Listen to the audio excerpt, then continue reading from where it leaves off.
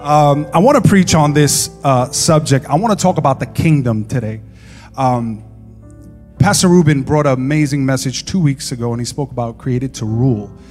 But I want to preach on the kingdom. And I love it because this is also being shared globally, not only through our YouTube channel. By the way, we just reached 300,000 subscribers on YouTube. Can we praise God? I banged this thing so hard, my thumb went numb. That means I meant it. But also Mike Todd is preaching a series on the kingdom. Shout outs to Mike Todd and Transformation Church. And I just, before you hear some of the things that you hear today, be like, Mike Todd was preaching this message on kingdom and it was so amazing and I just love it. Before you do that, I just want to let you know that we've been preaching kingdom in this church for the last 7 years at Matrix. Come on, somebody. And I'm just grateful that the rest of the kingdom God is catching up. Come on. But the message I have to share with our church today is really not, I want to make sure that I explain this the right way. Like, there are times that we need a good, God's going to rescue you message. There's many times that we need that. How many know that we need that? I just want to be honest, this is not that message. I know there's many times we need this, God's going to pick you up. God's going to rescue you. God's going to lift you out of the miry pit and like he's going to do that for you. And God does do that. But what I'm trying to say to you is that sometimes we are just looking to God for a bailout rather than learning how to walk in his blessing. God will bail you out. He will. But I'm just saying that God wants more for you than him just bailing you out. He wants to show you how to walk in his blessing. Amen? Amen? Like I have Bishop. Bishop is, we were just talking about this the other day. Bishop is now going to be 18 years old this year. Somebody pray for me. And I was telling him, he was like, how does it feel looking at your son who you saw be born driving a car? And I said, I'm grateful because I get to experience the level and the evolution of our relationship. Yes, I don't get to wipe your behind when you poop anymore. But I now get to experience a different kind of joy, and it's having conversations. It's having conversations about your career, about your future, about your calling, about your friendships. Somebody said, mm-hmm. I get to have those conversations now with it. It's the same thing. God doesn't want you just to pacify you with a pacifier. He wants you to learn how to walk and talk and express, and he wants you to learn how to walk in his blessing. Amen. So this message is, and the reason I want to share this message with us is because I think so many of God's people have learned how to be beggars in the kingdom and not beloved sons in the kingdom. This is important for us to get. I want to share this with you as your father in the faith, as if anything, as a shepherd of this house. There's just so many of us that we've just kind of become accustomed to kind of like walking in this like beggar's mentality. And God, I just want to come before you, God, and just ask for just a little bit of a cracker. If you can just bestow upon me a little bit of blessing upon me and just a little drip drop. If you would just find it in your heart to please just throw me down a blessing. And God is saying that it's in you.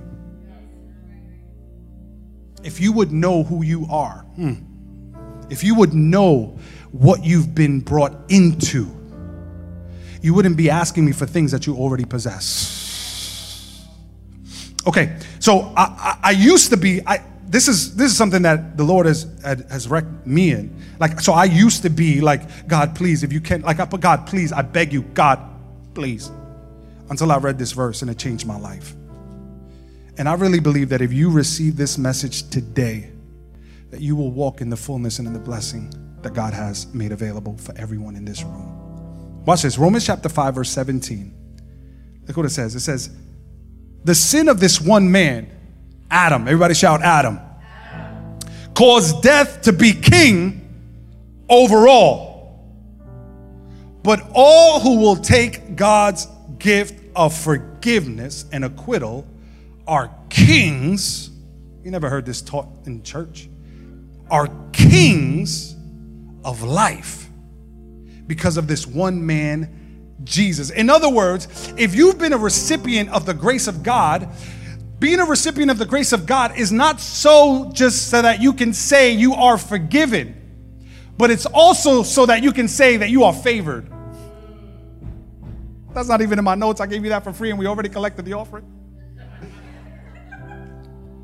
So you've been favored. It's not so that we can walk around kind of like barely making it with a victim mentality. Look what has happened to me. Look what they're doing to me. Look what they've done to me. But he says this, hey, you're a king of life. The original translation actually uses this word that means reign in life.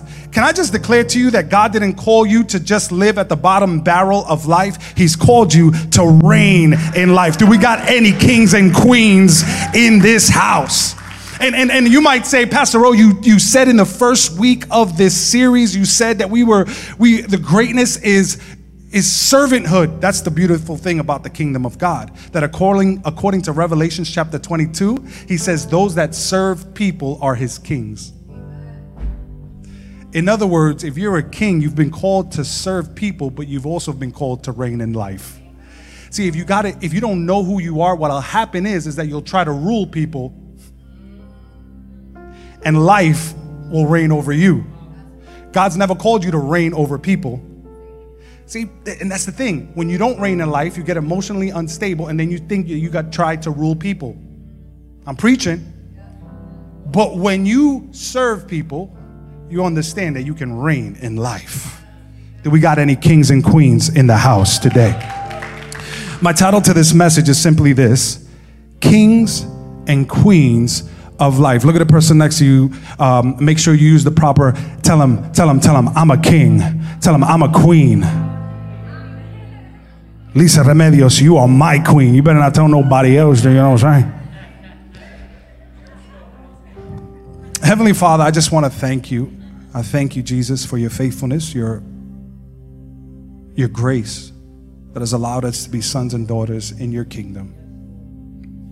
I thank you for what you're doing in this house, Lord. It is unexplainable, especially these last 3 weeks that we've been fasting, Lord God. We thank you, God. This is the way we serve. This is the way we want to live. Father, I pray that you heal the hurting today, but that you also empower them.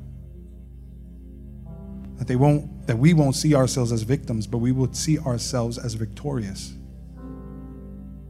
Help me preach this 3-hour message in 45 minutes in Jesus' name. And everybody says, amen and amen. Can we give the Lord a shout of praise in this room?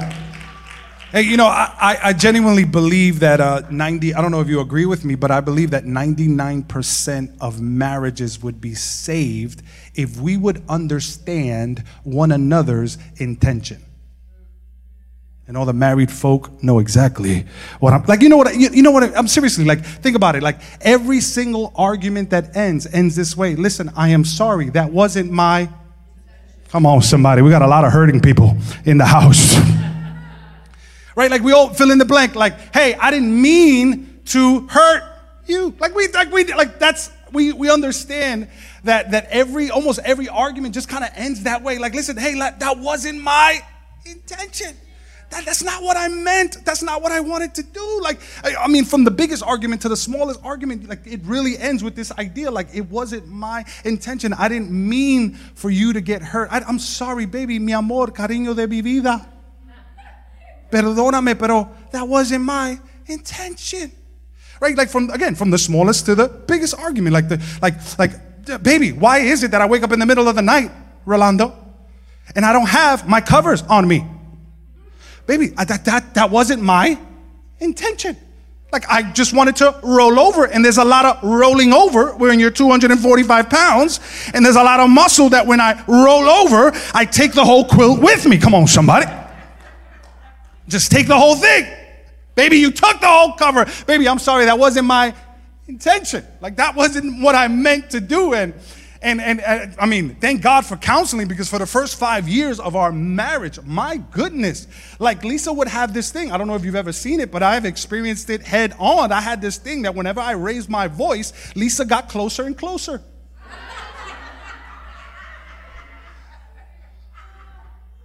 It's the first 5 years of our marriage. Like, she's like, you think I'm scared? And I'm like, I was hoping that you would be. But that's the thing, like when we first got married, like, and I would take like, yo, she's trying to shoot the fair one? Like, what's up? Like, yo, what's going on? Like, don't get so close. Why you? I'm yelling, and the louder I got, the closer she got. You know what I mean? And then we went to counseling, and we discovered that Jesus, that Lisa was just, look, come on, somebody. I said Jesus when I was trying to say Lisa. If I would have said some other name, she would have been like, who that chick? But we went to counseling, and we discovered that that was just really a coping mechanism that she began to utilize, because when she was an 8-year-old girl, she would have to run and protect her mother. And so for her, it kind of set her in this point where she would run to the chaos. She would run to her mother's rescue because she would now assert herself as the protector. And so for her, it was her way of feeling safe and secure, protecting her mom. And so I'm over here thinking she's trying to catch the fade. And all this time, she ain't trying to catch the fade. All this time, she was just trying to feel protected and safe. And I'm like, you're walking towards the danger. And she's like, no, I'm just letting you know.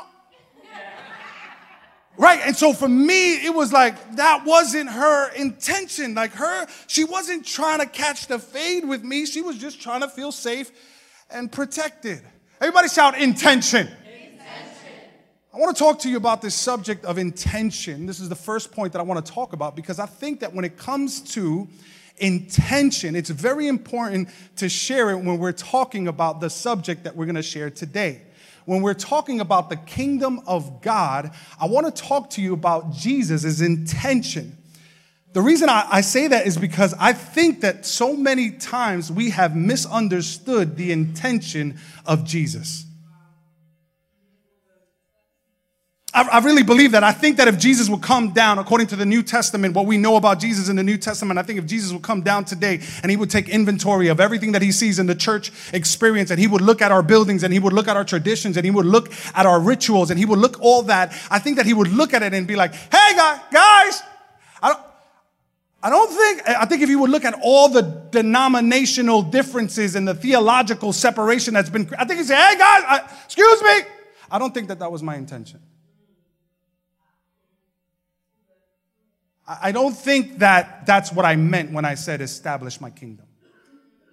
I think when he would look at our buildings and maybe some of our Sunday experiences, I think he would say, hey, I don't think that's what I meant. I never intended to establish a religion amongst others. I want to submit to you today that I don't think that Jesus' intention was ever to create a just organized group of people that would meet in a building for the sole purpose of being called converts. I don't think that his intention was to establish more rules and regulations so that the most devoted and the most dedicated and the most religious would be able to devote themselves and show their loyalty and their dedication and their zeal. I don't think that was his intention. And you might ask today, well, what was his intention? Someone say, what was the intention?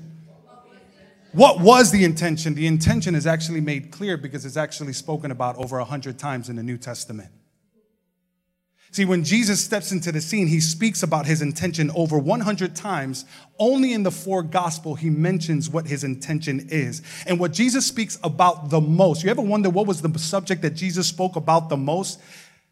I would say holiness. It wasn't holiness. I would say love your neighbor. It was never love your neighbor. I would think, hey, it's love, like love people, heal people. That wasn't Jesus' main topic. His number one topic by a mile was this one subject, the kingdom of God.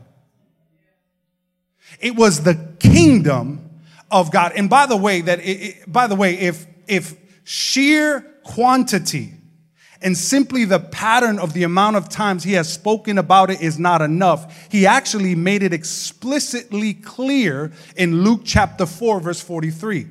It says, but he said to them, I must preach the kingdom. I must preach the kingdom of God, but not just preach it. Watch this. I must go to the other cities, for I was sent for this purpose.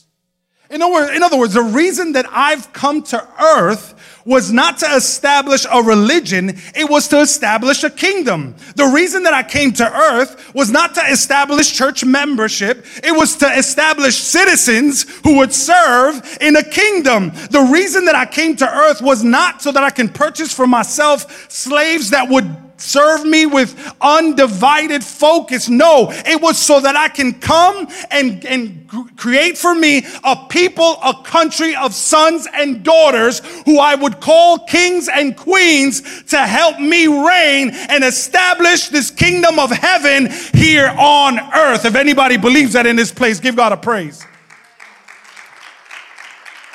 I came to establish a kingdom. I mean, Jesus comes into earth. He's born of a virgin woman. He is raised up to 30 years old. 30 years old, he comes, he starts a ministry. After starting a ministry, he goes to town. He performs miracle after miracle. He preaches the kingdom every place that he goes. He's preaching the kingdom. And then he dies on the cross for your sins and my sins. Then he's buried. He has an agonizing death, but then he's buried for 3 days. And on the third day, anybody grateful that he rose again on the third day? But the beautiful thing about him raising on the third day, watch this, even after raising on the third day, he doesn't say it's over, because look, Acts chapter 1, verse 3. You want to know what the first message that Jesus preached when he was raised from the dead was? It was the kingdom. During the 40 days after he had suffered and died, he appeared to the apostles from time to time, and he proved to them in many ways that he was actually alive, and he talked to them about the kingdom of God. You ever wonder what the first message Jesus ever preached? Matthew chapter 4, verse 17. For the time Jesus began to preach and say, repent, for the kingdom of heaven is at hand. This is what happens in Christianity. See, Jesus didn't come to establish Christianity. Jesus didn't come to establish another religious organization. As a matter of fact, the word Christian is only appears 3 times in the Bible, and oftentimes it was a label that was given from other people. Those are the little Christs. Those are the Christians. Those are the ones of the way. But what Jesus came to establish was the kingdom. And the first message he preaches was, repent, for the kingdom of God is at hand. We get it twisted. We say, hey, Jesus preached repentance. Repentance is not a message. Repentance is an action you take after you hear the proper message, which is the message of the kingdom. Hear me. What do I mean? It's like saying, hey, buy it. You're like, buy what? But I need you to buy it. No, listen, I'm going to Fifth Avenue and I'm going to preach. Buy it. Buy what? And what happens is that in a religious organization, and we don't see it as a kingdom, what we're going to do is we're going to the corners and we're saying, repent. And then it's like, for what? In the original language is a word named metanoia, which means change your mind. You're like, change your mind? Okay, to what?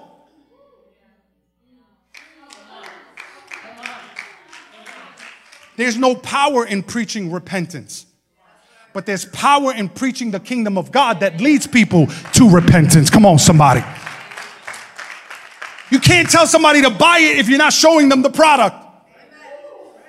But when you put the product on display and it's appetizing to people and it's showing them the love that they've never encountered, their only response is, what must I do to be saved? And Peter said, repent and be baptized.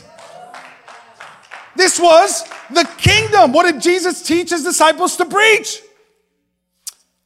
Luke chapter 9, verse 2. And he sent them out to proclaim the kingdom of God. What did the Apostle Paul preach? Acts chapter 28, verse 31. He proclaimed the kingdom of God and taught about the Lord Jesus with all boldness and without any hindrance. That's the word that we use for Christ uncensored. That's the passage of scripture that we created Christ uncensored with, because Christ is going to be preached without hindrance, with boldness, with courage. Come on, somebody.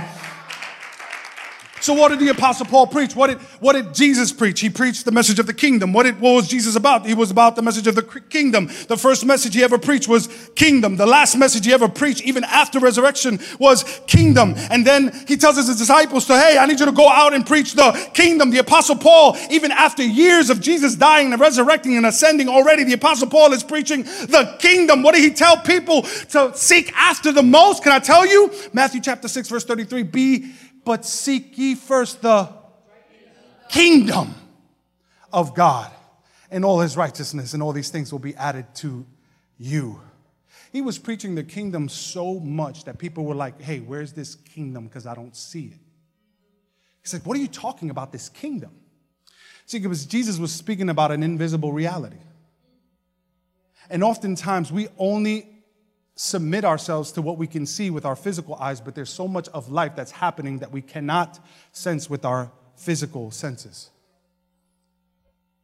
And so he was asked at one point, he says, hey, where's this kingdom that you keep preaching about? I need to see it. Look what Jesus' response is in Luke chapter 17. By the way, Mama Fran wanted a Bible study. You're getting a Bible study right now on the kingdom. Come on, somebody. It says, Luke chapter 17, verse 20. One day the Pharisees asked Jesus, when will the kingdom begin? Jesus replied, the kingdom of God isn't ushered in visible signs. You won't be able to say it has begun here in this place or there in that part of the country. For the king, this is really why I wanted to share this message with you. Because of Jesus' answer. He says, for the kingdom of God is within you. When is the kingdom going to come? Oh, is it going to come from the left? Is it going to come from that? No. Like, you don't understand. Like, what the kingdom of God is in you. In other words, what I am doing is I am restoring unto us what Adam lost in the garden. See, what Adam lost was a kingdom, but what I'm doing now is restoring what Adam lost. What I mean is, in the beginning, when I created humanity, I created them in my image according to my likeness, and I told them, go and have dominion. That word dominion is what we use now as kingdom, is to dominate, is domain. Kingdom means the king's domain, dominion. He says, I just came to restore what Adam has lost. So now when I read Romans chapter 5, verse 17, I can see through the lens that Jesus was trying to communicate through the writings of the Apostle Paul. He says, the sin of this one man, Adam, caused death to be king over all, but all who will take God's gift of forgiveness and acquittal are kings of life through this one man, Jesus. What am I saying? That if you're a recipient of the grace of God and you have received his love and his love has changed your life, he hasn't called you just to endure life, put up with life, struggle in life. He's called you to reign in life. Someone shout kingdom. Kingdom. I bet you your life would change dramatically if you saw yourself as part of a kingdom and not a religious organization. His intention was to establish a kingdom. His intention was to extend what was in heaven on earth. He wanted to colonize earth from heaven. In other words, that's why you can understand scriptures like, I am in this world, but not of it. Because though I would be in another country, when I was in Dominican Republic, I was in Dominican Republic, but ¿sabes qué? I was not Dominican.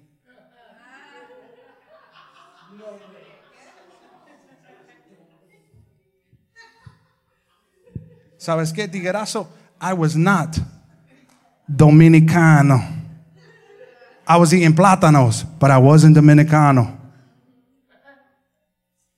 Someone's going to get offended, and I'm sorry. I just want to apologize right now. I'm sorry. Please don't bring this up in the meeting. I receive my own feedback right now. My point is, this is why we can understand scriptures like you are in this world, but not of it, because your kingdom is not of this world. There are earthly kingdoms that you were never meant to be a part of. You are a citizen of another kingdom.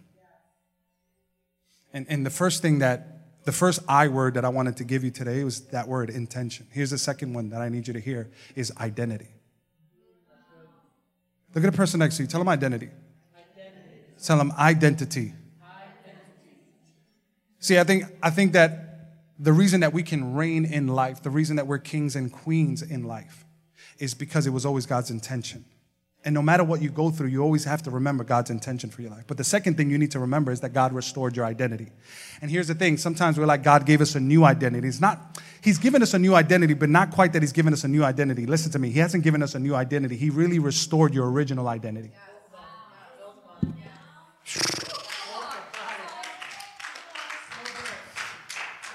If you don't know who you are, you'll never know what to do. If you don't know who you are, you'll never know what to do. And so many people are trying to figure out their purpose in life, but they still don't know who they are in life. But when you know who you are in life and you know whose you are in life, the answer to the question of what to do will always be answered in the one whose you are. And so there's so much that we can discuss in terms of identity, but what I've really felt the Holy Spirit wanted, like we could do a whole series on identity. So please, if I don't touch every aspect of identity in this point, please understand this because this is a series that we can talk about just on kingdom, just on identity. And by the way, we are in Identity in Matrix. Real quick plug, on Mondays, we are talking about our identity in Christ Jesus. So he's given us and he's restored our original identity. And so many times what happens is that you're going through something, but you are allowing more to happen than what should happen simply because you don't know who you are. Simply because we don't know who we are or who we haven't embraced who we are. We're still attached to labels. And again, if you think you are something that you're not, you'll allow things in your life that were never meant to be. And this is a beautiful example with the Apostle Paul, because if you don't know who you are, you don't know the rights that have been given to you in the kingdom. And there's so many people that are allowing, so many of God's children that are complaining. It's like Bishop when he's like, Dad, I don't have any food. Imagine Bishop saying, I don't have any food. Imagine Sailor coming to me and saying, Dad, there's no food. Where am I going to get food? I'm like, do you know what house you live in? Do you know that you live with the greatest chef in Staten Island, New York, named Rolando Remedios? Thank you guys. I appreciate it. Like, oh, he doesn't know who he is if he's asking that question. Because if you knew who you are and whose you are, you'd know the kind of cook that you have in the kingdom of the Remedios household. Right, and so the Apostle Paul, I just want to use this example. The Apostle Paul is preaching the message of the gospel of the kingdom. And he is now being interrogated. They grab him up and they are questioning him. But at one point they shackle him up. Now I want you to catch this. The Apostle Paul was a Jew, but he was also a citizen of Rome. Now, if you were a Jew, there were certain rights that you didn't have that Roman citizens had. This is powerful. I want to read it to you in Acts chapter 22. Watch this. The crowd listened until Paul said the word, and then they all began to shout, "Away with such a fellow! He isn't fit to live." That's how I read all this Bible stuff. They yelled and they threw off their coats and tossed handful of dust into the air. And the louder he got, the closer they got to his face. I was not there. The commander brought Paul inside and ordered that he be lashed with whips to make him confess his crime. He wanted to find out why the crowd had become so furious. When they tied Paul down to lash him, Paul said to the officer, I'm sorry, this is how I see Paul. Paul is tied up. He's bent over. He's getting ready to be flogged. When they tied Paul down to lash him, Paul said to the officer, "Hey, Is it legal for you to whip a Roman citizen who hasn't even been tried? When the officer heard this, he went to the commander and asked, what are you doing? This man's a Roman citizen? So the commander went over to ask Paul, tell me, are you a Roman citizen? Yes, I certainly am. Paul replied, I am too. The commander muttered, it cost me plenty. Paul said, I'm a citizen by birth. Can I tell you, you're a citizen of the kingdom and it didn't cost you anything. You are a citizen by birth. Come on, somebody. The soldier who were about to interrogate Paul quickly withdrew when they heard he was a Roman citizen. And the commander was frightened because he had ordered him bound and whipped. In other words, the apostle Paul used his rights as a Roman citizen to stop the kind of flogging that was about to take place in his life. And I don't know who this is for, but I believe that I'm prophesying to someone that the days of life getting the best of you, the days of situations getting the best of you, the days of life flogging you up, come on somebody, the days of life getting in the way of you are over. I declare for every single king and queen in this house that you would know who you are in Christ Jesus. And you say it stops here. Poverty stops here. The flogging of anxiety stops here. The flogging of resentment stops here. The flogging of unforgiveness stops here. I know who I am in Christ. And I'm not a peasant. I'm not someone that's a victim. I am victorious in Christ Jesus. I know that I'm a son. I know that I'm a daughter. I know that I'm a king, a queen, a priest, a prophetess. Is anybody in this place that says, I know my identity in Christ Jesus? It's like so many of us, and it's just human nature. We were created for identity. So what happens is that we end up forfeiting our rights, and so we kind of like just embrace the labels. We just embrace the labels. Like that's what we do. We don't know who we are, so we just kind of like embrace the label that kind of fits the best for us. I remember when Selah was like 7 years old, she was like, I'm not that kind of person. And I was like, you're 7 years old. What do you mean you're not that kind of person? I was like, you don't know the kind of person you are yet. How quickly and young we begin to embrace labels. For so many years, they used to tell Selah she had an anger problem. She was 10 years old talking about she had an anger problem. I'm like, Selah, when was the last time you were angry like that? She was like, well, I get angry, but not like that angry. But they tell me that I get angry, like I used to have an attitude. I was like, yeah, when you were 4. The Lord set you free when you were 4. Come on, somebody. There was intervention right there. But we embrace, it's just human nature. Like I've done it. Like we embrace human nature. And I just felt like the Holy Spirit wanted to remind somebody today and say, your personality type is not your label. Yeah. I'm just so loud. I'm just quiet. All right, that's fine. That could explain you, but that doesn't define you.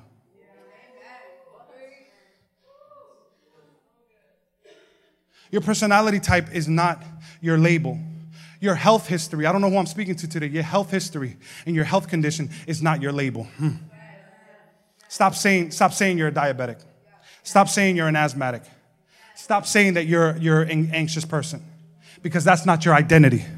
Come on, that's not your identity.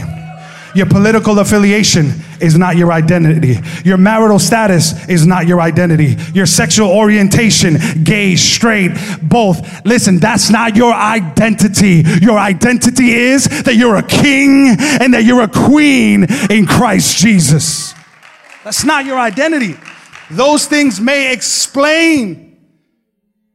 I know this might hurt somebody today, but your sport team affiliation is not your identity. Your team loses and you're in 5 weeks of depression. Why? Because you married your identity to that. You're married. And what Jesus is trying to say is that I've given you a new identity. Those things are fun. Those things are great. But you're not married to those things. That's not your identity. Does anybody receive that in this place? Okay, third I word, initiative. Everybody shout, kingdom initiative. So all this means is that you are no longer living for your plan and your desire and your ambition and your goal. You want to see your greatness be unlocked? Submit yourself to kingdom initiative. It means that it's not your will, but it's God's will. Have you ever has anybody here ever realized like God's plan is just different from yours?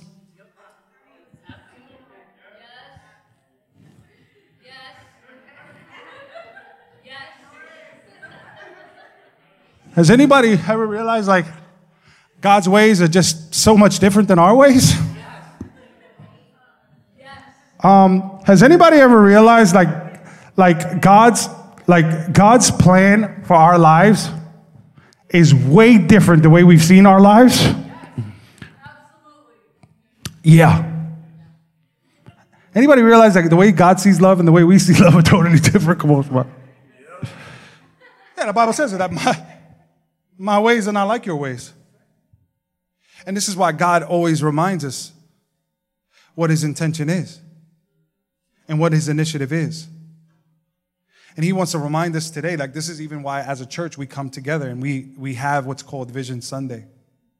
Because sometimes we can be in a church gathering and forget the very reason that the church exists. It just happens. You're not bad for it. You're not a bad person for it. It's like, oh, no, like it happens. Human instinct oftentimes kicks in. Even when you don't desire, even when you don't want it, it's like a knee-jerk reaction sometimes. It's just like, oh yeah, like, wait a minute, like what? Like the whole reason the church exists, I must have missed it. I got caught up in the songs. I got caught up in the word. I started thinking that church was for me. I started getting mad when someone sat in my seat.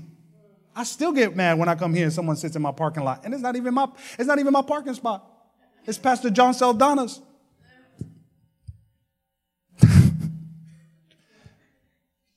It's like, nah, it's not. For me, it's kingdom initiative. And so what God does is that he gives you a different plan. He gives you a different assignment. And his assignment sometimes is not included in your agenda. His assignment is not included. And this is why, again, as a church, we have Vision Sunday. As a church, we come together and we are reminded once again, oh yeah, that's right. That's right. This is why we exist as a church. This is why we live as a church. This is why we have Sunday service. This is why we have community group. This is why we have Growth Track. This is why we serve. This is why we have Easter. This is the reason. And so we're going to come together next week. Do I have everybody's commitment to be here for Vision Sunday? Come on, somebody. So if we don't submit ourselves to the agenda of the kingdom, just what happens is that we create our own kingdom where we can rule and reign. And I just want to tell you this as the worship team comes up, that God's dream is bigger than your dream. That God's plan is bigger than your plan. That God's purpose is bigger than your purpose. That God's assignment is bigger than your agenda. And let me be honest, you won't always want to fulfill God's will for your life, but it will always be worth it to fulfill it. You won't always want to. How do I know? Well, Jesus didn't always want to. The Bible says that there was a time that Jesus was in the Garden of Gethsemane, already seeing his death. You know what his prayer was? God, if it be your will. It's almost as at that moment we see the dual nature of our Lord and Savior. He says, Lord, if it be your will, pass this cup from me. But he goes, but not my will. Not my will, but your will be done. That was his prayer. He was like, I have a plan, I have a purpose, but I know that I'm about the kingdom initiative. I know that I'm about the kingdom initiative. I just want to pray that right there where you are, just close your eyes. Close your eyes right there. Can you just say that with me? Say, Lord, not my will. Come on, say that again. Say, Lord, not my will, but your will be done. Say it again. Come on, Lord. I don't know who this is for. Lord, not my will. Your will be done. Your will be done in my life. Let me give you the last word here, and I want to kind of hone in on this word in a unique way. But the last word here is influence. Everybody shout influence. In Matthew chapter 16, verse 18, it says, and I tell you that you are Peter. Watch the identity take place. You are Peter, and on this rock I will build my church. You see it all there. You see kingdom identity taking place. And the gates of Hades will not overcome it. You understand your rights. If you're part of his kingdom, there's no devil that could cross the line and try to flog you. He says, but I will give you keys to the kingdom of heaven. So, ¿sabes qué, Ruben? You may have lost your keys in a toilet bowl, but the Lord has given you keys of the kingdom. I will give you keys of the kingdom. Whatever you bind on earth will be bound in heaven, and whatever you loose on earth will be loosed in heaven. You know what he's giving you? He's giving you kingdom influence.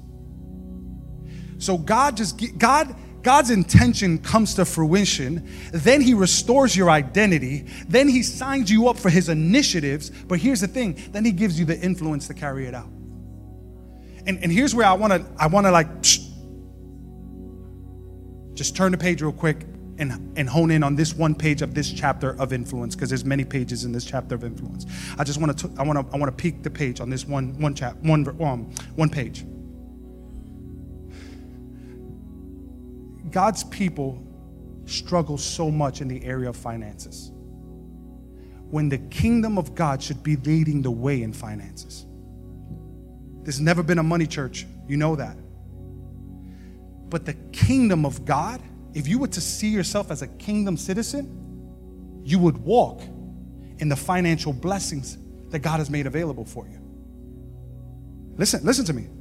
Because you're not going there saying, God, I just please, I need something, I need money, that's how I was doing. Like, I've prayed it, right? God, I need a job, I need a job. God, please, Lord, help. Like, no, God, I thank you that I'm a child of the King, and I just got to seek your kingdom. And you said in your word that if I seek your kingdom in all of its righteousness, then all of these things will be added unto me. It's different when you see yourself as a king and a queen, not as a beggar, not as a just, God, please give me a little.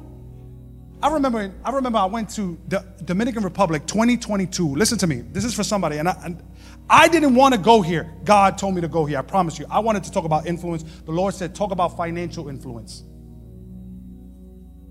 There's so many of us here that see ourselves as just average financial people that'll never grow from our financial bracket.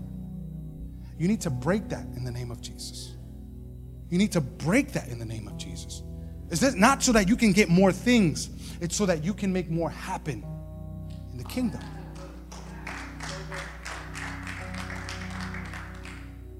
That's the kingdom.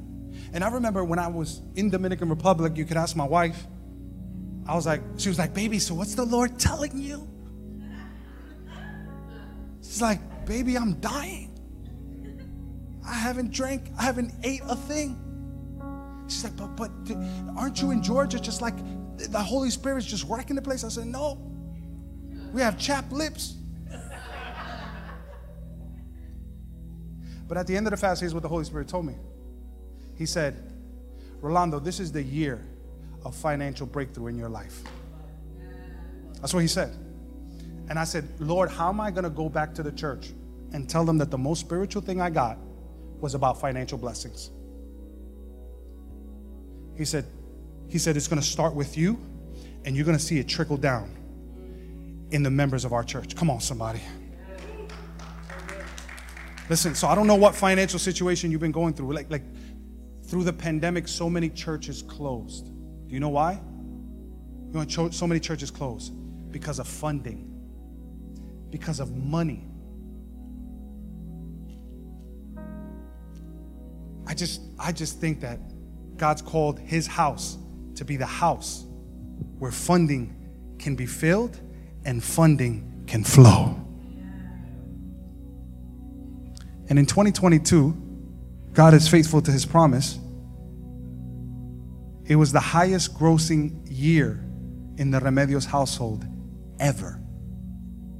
I hope my baby mama's not hearing this online. She'll chase me for child support.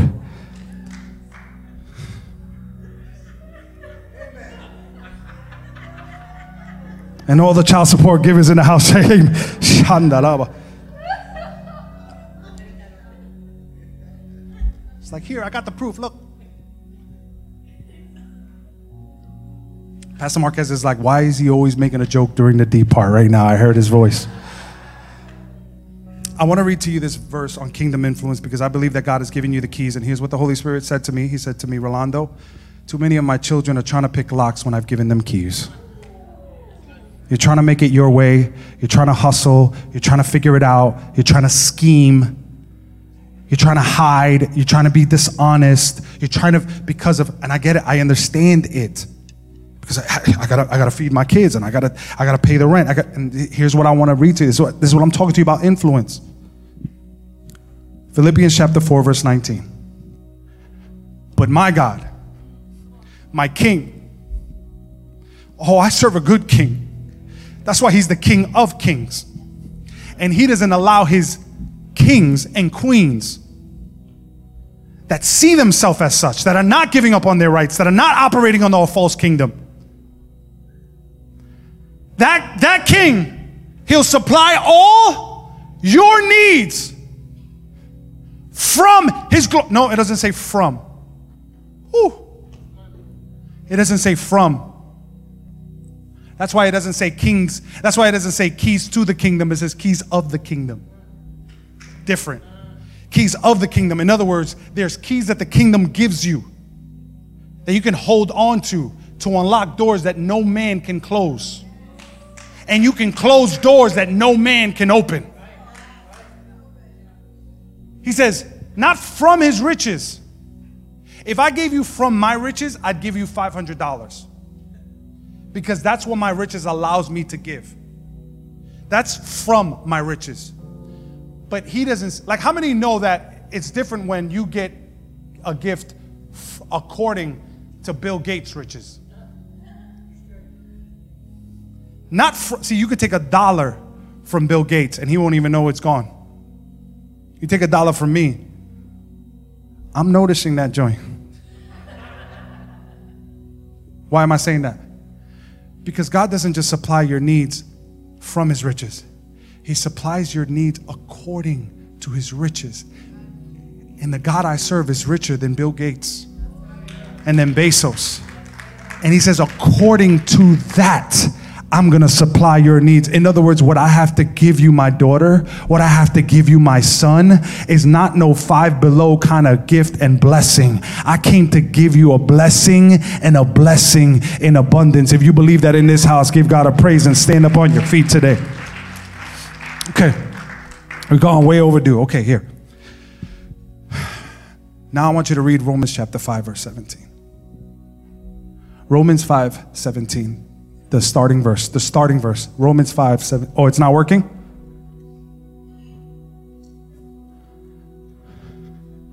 The sin of this one man, Adam, caused death to be king over all. But all who will take God's gift of forgiveness and acquittal are kings and queens of life. You don't start being a king and queen by saying, okay, I'm going to do it. I'm going to know my identity. No. Sometimes it's not about here first. It's about becoming a better receiver of God's free gift. Because the more you know how forgiving you are, the better you are at receiving that, the better you are at being who God called you to be. You know what baptism is? Baptism is saying, okay, I receive your free gift. Can you stand up on your feet today? Hey, if you're in this place and you're watching online, by the way, God is doing something amazing at Christ Uncensored because we have 3 people online who want to get baptized. And we don't even know how to make it happen. So we're going to figure out by the next baptism on how to make these people that have signed up from different, like they're not nowhere near Staten Island, New York, and they want to be baptized on the Christ Uncensored House of Worship. Come on, somebody. Okay. If you're in this place today and you say, I want to receive that free gift, if that's you, I want to encourage you that as you raise your hand, the next step is just to walk in baptism. It's so that you would say, my life is not my own. I'm signing up for His grace. I'm signing up to receive His love. I'm signing up to be a good recipient of His grace and His forgiveness. And when you receive that gift, you're going to come up out of these waters with your original intention, with your original identity, with a kingdom initiative, and with kingdom influence. So if that's you in this house, I want every eye closed, every head bowed. And at the count of 3, I want you to lift up your hand in this place. At the count of 3, if you say, Pastor Rowe, I'm here to be baptized. I didn't have any intention to be baptized today, maybe. But I want to encourage you, hey, if you don't have clothes, we got clothes. If you ain't got shorts, we got shorts for you. If you ain't got a shirt, we got a shirt for you. If you ain't got a towel, we got a towel for you. Come on. We're here. So if that's you in this place, at the count of 3, 1, 2, 3. Lift up your hand all over you, all this room. They go 1. There it is. There it is. There it is. Can we just, come on. Can we just put our hands together? Can we put our hands together? And I'm going to ask everybody that came to get baptized to start making your way over to my left side. Come on, let's celebrate every single life that raised their hand.